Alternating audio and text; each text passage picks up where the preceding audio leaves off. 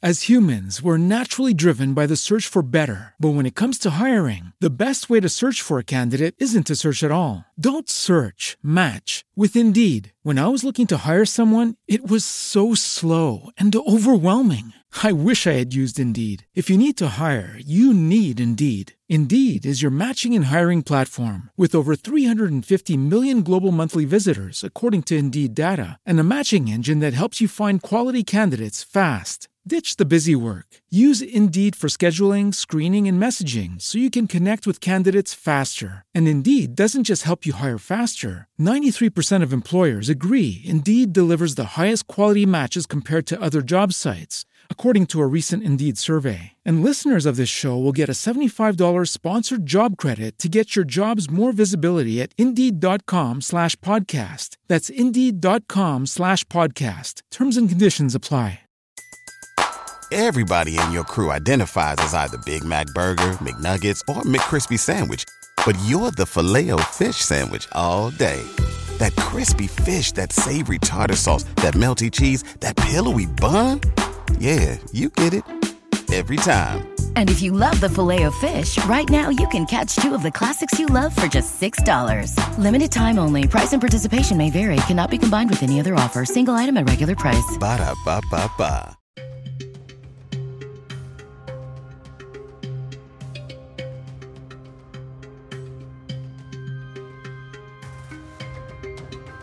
All around the world, and all throughout time, you can count on more than a few monster-themed stories and legends. So what does the word monster mean to you? It's a very broad term, I think, and in my view, there's a few ways you can go with that, and I'll talk a little about each one in no particular order. One path I take is cryptozoology. Crypto meaning hidden or secret, and zoology is the study of structure, habitat, or evolution in the animal kingdom. The Bigfoot, Yeti, or the Yowie is probably the most widely known cryptid today, and perhaps some form of long-lost great ape. In the past few episodes of Lore and Legends, Thunderbirds, and even hunting mammoths come to mind. There's an argument that some of the creatures from older mythology or stories might actually be real animals on some level, albeit ones who lived a lot longer than science says that they were supposed to. It might also interest you to learn that the mountain gorilla was once a cryptid to the Western world, and they only existed in stories from remote areas of Africa. Now, I'd wager that most zoos in most moderately sized cities have a gorilla or two. Another example of a cryptid is the coelacanth, an armored fish that was found off the coast of Africa that was believed to have went extinct some 66 million years ago. And you know what? In the spirit of mysterious biology, I'm going to say that aliens are in this category too. After all, is hunting the cosmos for virtual tracks with giant sound recorders and telescopes much different than scouting the woods with a tape recorder and some binoculars? Another form of monster, though you may not think so at first when you hear the word monster, is of the more spiritual variety. This category is really broad and spills out into a lot of things we might just roughly call paranormal. Paranormal meaning we can't explain it scientifically. Ghosts fall into this category, poltergeists being one of the more popular ones, mischievous entities that can interact with the physical world. The word poltergeist literally translates from German as knocking spirit. As the name implies, they are usually associated with strange noises, the bumps in the night, or the mystery footsteps upstairs, the opening of doors and windows. At first, these things are dismissed as coincidences, but they become more and more bold as time goes on. Now, it wouldn't be fair to mention ghosts and not mention the idea of ghosts of people long gone. You probably don't think of them as monsters per se, but it isn't all that different. One of the ideas behind many alleged hauntings is often that someone felt a powerful negative emotion in a place, and maybe even died as a result, leaving behind a sort of negative energy, if not lingering there entirely. Prisons, battlefields, asylums, and murder scenes are often places where this is said to occur. Man can be a whole category of monster as well. On a large scale, perhaps men like Cambodia's murderous former dictator Pol Pot, or of course Adolf Hitler of Nazi Germany, Joseph Stalin of the Soviet Union, Maybe a historical figure like Vlad Tepes, the inspiration for Dracula, or Attila the Hun. Of lesser status and scale, but maybe just as monstrous, or even more so on a personal level, would be serial killers like Ted Bundy, Jeffrey Dahmer, BTK, Tsutomu Miyazaki, known as the human Dracula, for his necrophilia and cannibalism. Quite certainly humans, even without any outside help, can be just as terrifying as anything else. But the most terrifying monster stories, in my mind, are the ones that blur the line between all the categories above, and a few more, touching on aspects of physical reality, the metaphysical, religious belief, and man's own penchant for evil. Monster stories pervade the human timeline, and as such, there is a massive variety of stories that involve monsters. Some of them have starring roles, and in others, they're merely side characters. Many legends of monsters aren't even about a specific story, but rather merely just describe a monster that may roam the woods in a certain area, or offer a warning about the consequences of certain actions. So for this episode of Lore and Legends, we're going to take a look at a couple of these legendary monsters that appear in North American history that have persisted across time and culture by blurring the lines of reality. But first, let's take a quick break.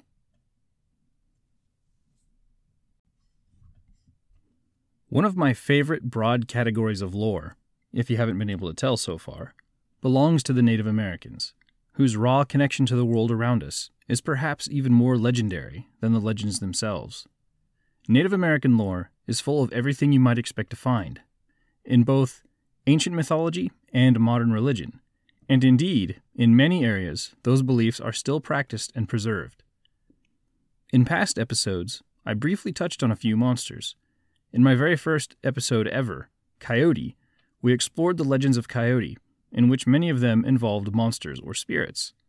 In the episode titled Thunderbirds, I discussed the legends of the Thunderbird, from both a cryptozoological standpoint as well as a spiritual standpoint, as they face off against serpent-like water monsters bent on destroying the earth. In Navajo creation lore, we get the mysterious Mirage People, more water demons, sorcery, and the first hints of shapeshifters. And in the last episode, titled Hunting Mammoths, there's a story about a monster called the Yakwawi. So let's look at a few Native American monsters we haven't really discussed yet. And let's start by going back to those shapeshifters, the skinwalkers. All skinwalkers are witches, but not all witches are skinwalkers. Witchcraft, in much of the Native American world, isn't uniquely evil, contrasting it to the way that it's viewed in much of Western culture. But there are still plenty of bad witches, and the skinwalker may well be chief among them. A skinwalker is something that a person becomes. Usually, they start off as a good witch, but then they go evil. To reach skinwalker status, it requires an act of extreme evil, something along the lines of killing an immediate family member in cold blood. And the desire to do evil only grows from there. Skinwalkers gain the ability to transform into animals, and they're believed to wear the skins of those animals when they do it. The word for skinwalker in Navajo, Yinaudlushi, translates roughly to, with it, he goes on all fours. This shape-shifting ability allows the skinwalker to move about unseen as virtually anything they desire. The Navajo believe skinwalkers can and do walk around in human form by day, blending into society and always looking for the next victim. As such, speaking about skinwalkers and possible encounters or circumstances involving them is taboo, because if a skinwalker catches you unawares, you're likely to make the target list, from anything from the mysterious bumps in the night all the way to murder. There are a few books on the subject that I'll list over at loreandlegends.net that contain some very recent stories of skinwalker encounters, which involve anything from the feeling of being watched when you're alone, to superhuman witches attempting to push cards off the road as they're moving. The only way to kill a skinwalker is to know who they are and say their identity to their face, which goes hand in hand, perhaps, with the reasoning behind why skinwalkers don't like you talking about skinwalkers. In Utah, the infamous Skinwalker Ranch gets its name from the terrifying monsters who have been blamed for some of the strange occurrences there. I contribute to another podcast called Skinwalker Radio that is centered around the phenomena on the ranch. Check it out if that interests you. I also plan to do a very witchcraft-centric episode in the near future, so be sure to hit the subscribe button so you don't miss that. The other monster that I want to talk about in this episode, that checks all of the boxes that the Skinwalker does, and maybe even more, is thought to wander the forests of the Great Lakes regions. It's called the Wendigo. The Wendigo is generally described as very tall, at around 10 to 15 feet, with a pale complexion and extraordinarily emaciated form, to the point to being living, but still a rotted corpse. You'll frequently see them depicted with an antlered and bloody skull as a face, though that isn't always the case. Either way, the Wendigo is truly monstrous. But what are they exactly? A paranormal cryptid, a spirit, or a person? The answer, it seems, is all of those things. One possible origin story of the Wendigo is centered around a once great warrior who was desperate to win a conflict for his people, so he made a deal with a proverbial devil. The man is granted extraordinary abilities, bridging the gap between supernatural and physical, and these abilities allow him to swiftly defeat and devour his enemies. It's hard to imagine a more complete weapon. The Wendigo's presence, or mere perceived presence, inspiring an overwhelming sense of fear and dread in its victims. The smells of death and decay fill the air as the sky gets dark, and you can literally feel the energy drop around you. The death rattle that is its breath, getting closer and closer, only appearing before you at the last minute, leaving no time to react as it kills and then devours. But at the end of this war, this Faustian pact was realized. In exchange for these abilities, the warrior can't return to his tribe and is banished to the cold and remote wilderness, where his power leaves him with an insatiable appetite for flesh and really becomes an unbearable curse.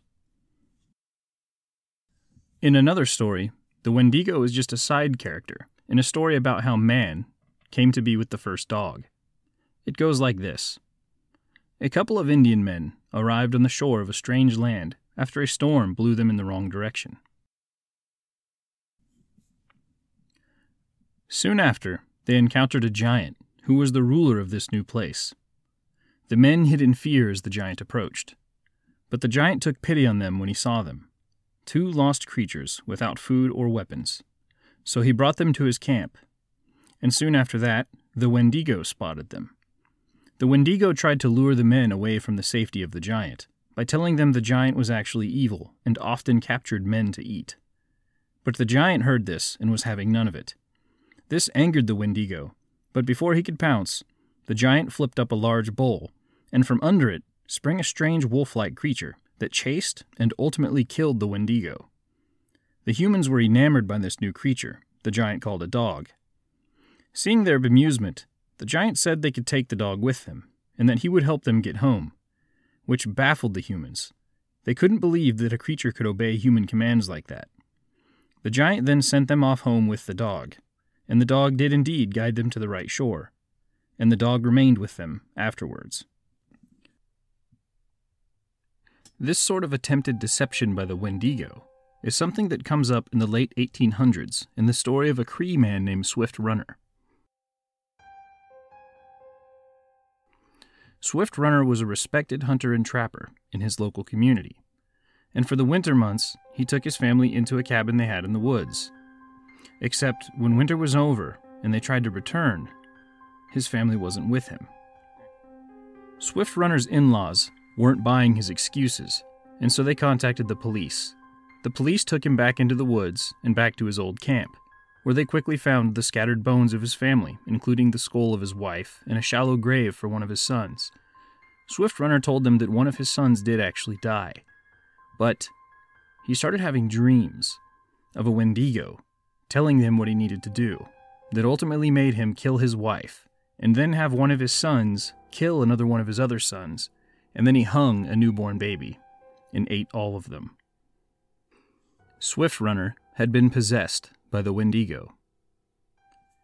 He was arrested and hanged in May of 1879.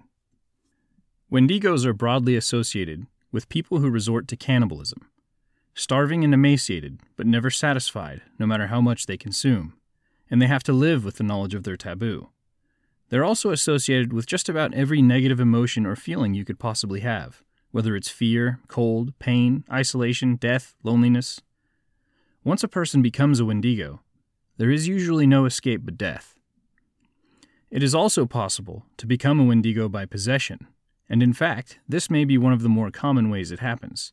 But there may also be a fine line between possession in a literal demonic type sense and possession as a descriptor of the mental state of people who have embraced the idea of cannibalism, crossing a line they can never uncross.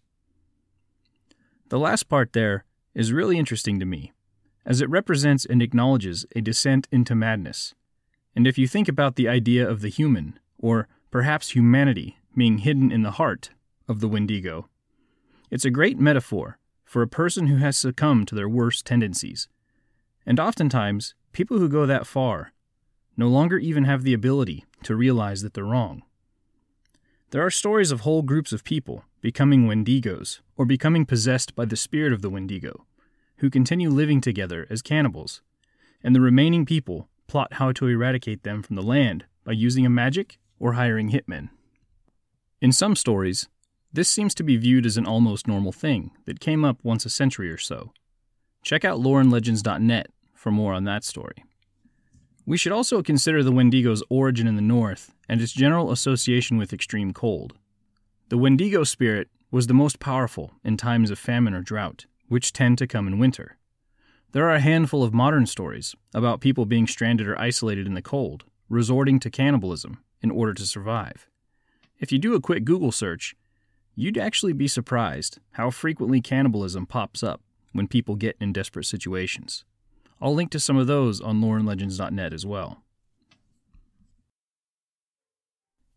As humans, we're naturally driven by the search for better. But when it comes to hiring, the best way to search for a candidate isn't to search at all. Don't search, match with Indeed. When I was looking to hire someone, it was so slow and overwhelming. I wish I had used Indeed. If you need to hire, you need Indeed. Indeed is your matching and hiring platform with over 350 million global monthly visitors, according to Indeed data, and a matching engine that helps you find quality candidates fast. Ditch the busy work. Use Indeed for scheduling, screening, and messaging so you can connect with candidates faster. And Indeed doesn't just help you hire faster. 93% of employers agree Indeed delivers the highest quality matches compared to other job sites, according to a recent Indeed survey. And listeners of this show will get a $75 sponsored job credit to get your jobs more visibility at Indeed.com/podcast. That's Indeed.com/podcast. Terms and conditions apply.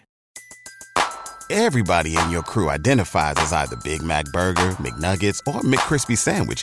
But you're the Filet-O-Fish Sandwich all day. That crispy fish, that savory tartar sauce, that melty cheese, that pillowy bun. Yeah, you get it. Every time. And if you love the Filet-O-Fish, right now you can catch two of the classics you love for just $6. Limited time only. Price and participation may vary. Cannot be combined with any other offer. Single item at regular price. Ba-da-ba-ba-ba. It's worth noting that there used to be an actual condition called Wendigo psychosis, which was the craving for human flesh, and it was considered a very real thing. In fact, in 1907, an Anishinaabe shaman called Jack Fiddler was famous in his tribe for his magical abilities and his claims of fending off and killing Wendigos. Even his own brother would be killed for allegedly turning into a Wendigo. The Wendigo spirit became viewed as so strong among this group of people that sick and dying people would be euthanized in order to prevent them turning into a Wendigo. Which, when you think about the description of a Wendigo as pale and gaunt and maybe going a little mad, it might seem to make sense if you're looking at a very sick person.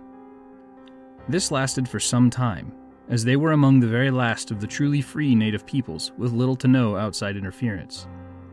But eventually, the local Canadian police would discover the issue and arrest Fiddler and a few others for murder. Another common belief about the Wendigos, as it pertains to possessed or transformed humans, is that the human part of the Wendigo still resides in the heart, though there is almost zero hope of a person ever escaping their fate. Fiddler did manage to escape prison, but he hung himself afterwards, and he never faced trial. It was a powerful case of a monster both real and imagined, that led to devastating outcomes for everyone involved. It's ironic, really, though. The man who was the self-proclaimed Wendigo killer, who perhaps ended up being more of a Wendigo in the end than anyone else. There are other creatures that resemble many of the same traits of the Wendigo as well. The Chenoo is one. It's described as something like a Wendigo, with many of the same features, but a sometimes greater emphasis on anger. And in other areas, you might find a beast called Stoneclad, or Stonecoat. All of them are relative giants that wander the woods and prey on humans. So what do you make of the legends of the Skinwalker and the Wendigo? Do you believe in the supernatural and the paranormal? That feeling you get in the dark when you're alone and can barely see. Is it really just you there? As for me, well, if you listen or follow enough, maybe you could take a guess. But for certain, even though they aren't real monsters, as metaphors and symbols, monsters in any case are a fantastic creation.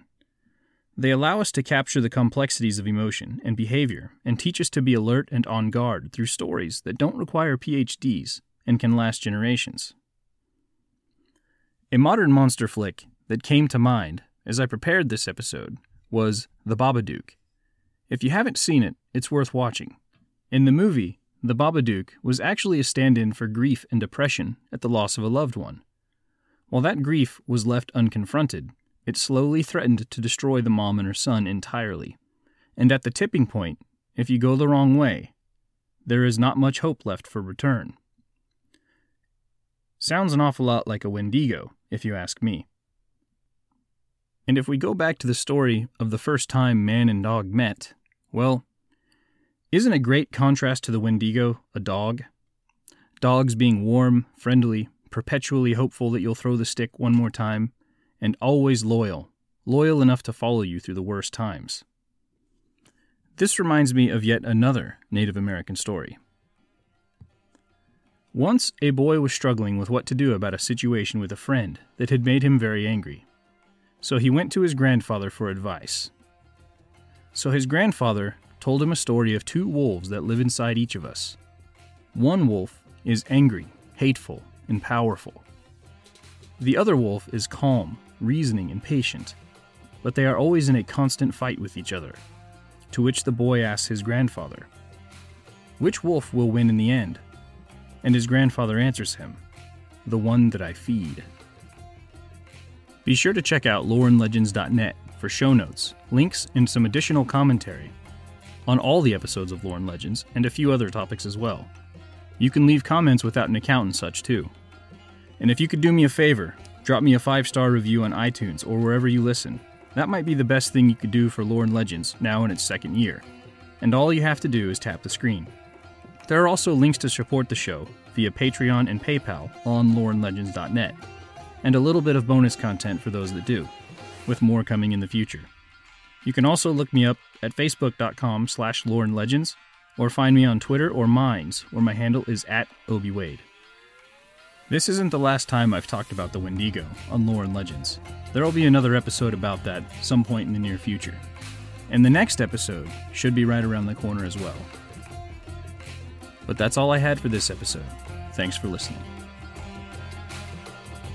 The music in this episode, from filmmusic.io, The Complex by Kevin MacLeod at incompetech.com, licensed under Creative Commons by Attribution 4.0. From filmmusic.io, Shadowlands 7 Codex by Kevin MacLeod at incompetech.com, licensed under Creative Commons by Attribution 4.0. From filmmusic.io, The Dread by Kevin MacLeod at incompetech.com, licensed under Creative Commons by Attribution 4.0. From filmmusic.io, Classic Horror 1 by Kevin MacLeod, incompetech.com, licensed under Creative Commons by Attribution 4.0.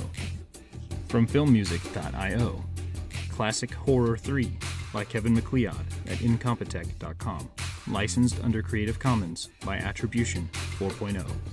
And lastly, from filmmusic.io, Jalandar by Kevin MacLeod, incompetech.com, licensed under Creative Commons by Attribution 4.0. For more information, visit creativecommons.org/licenses/by/4.0.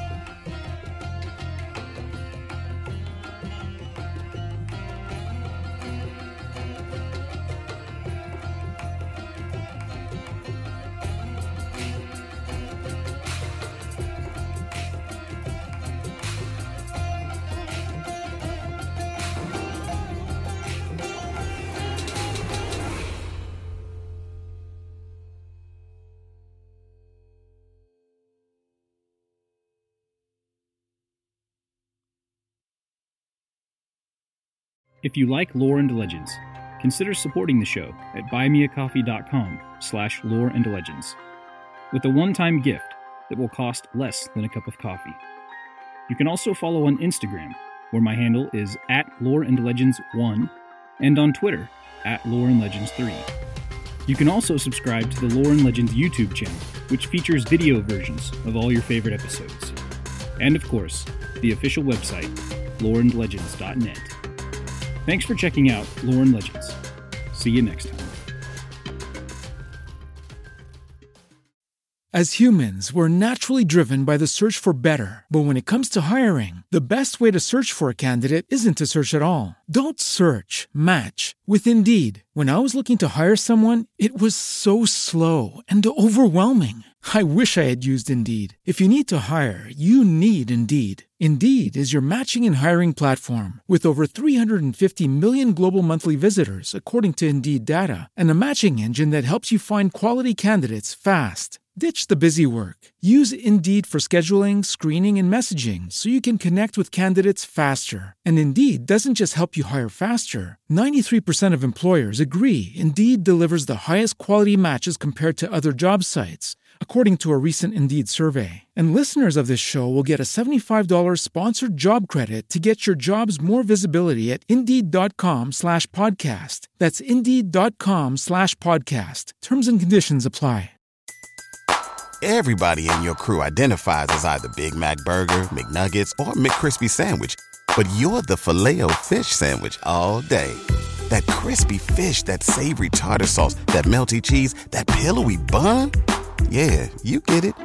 Every time. And if you love the Filet-O-Fish, right now you can catch two of the classics you love for just $6. Limited time only. Price and participation may vary. Cannot be combined with any other offer. Single item at regular price. Ba-da-ba-ba-ba.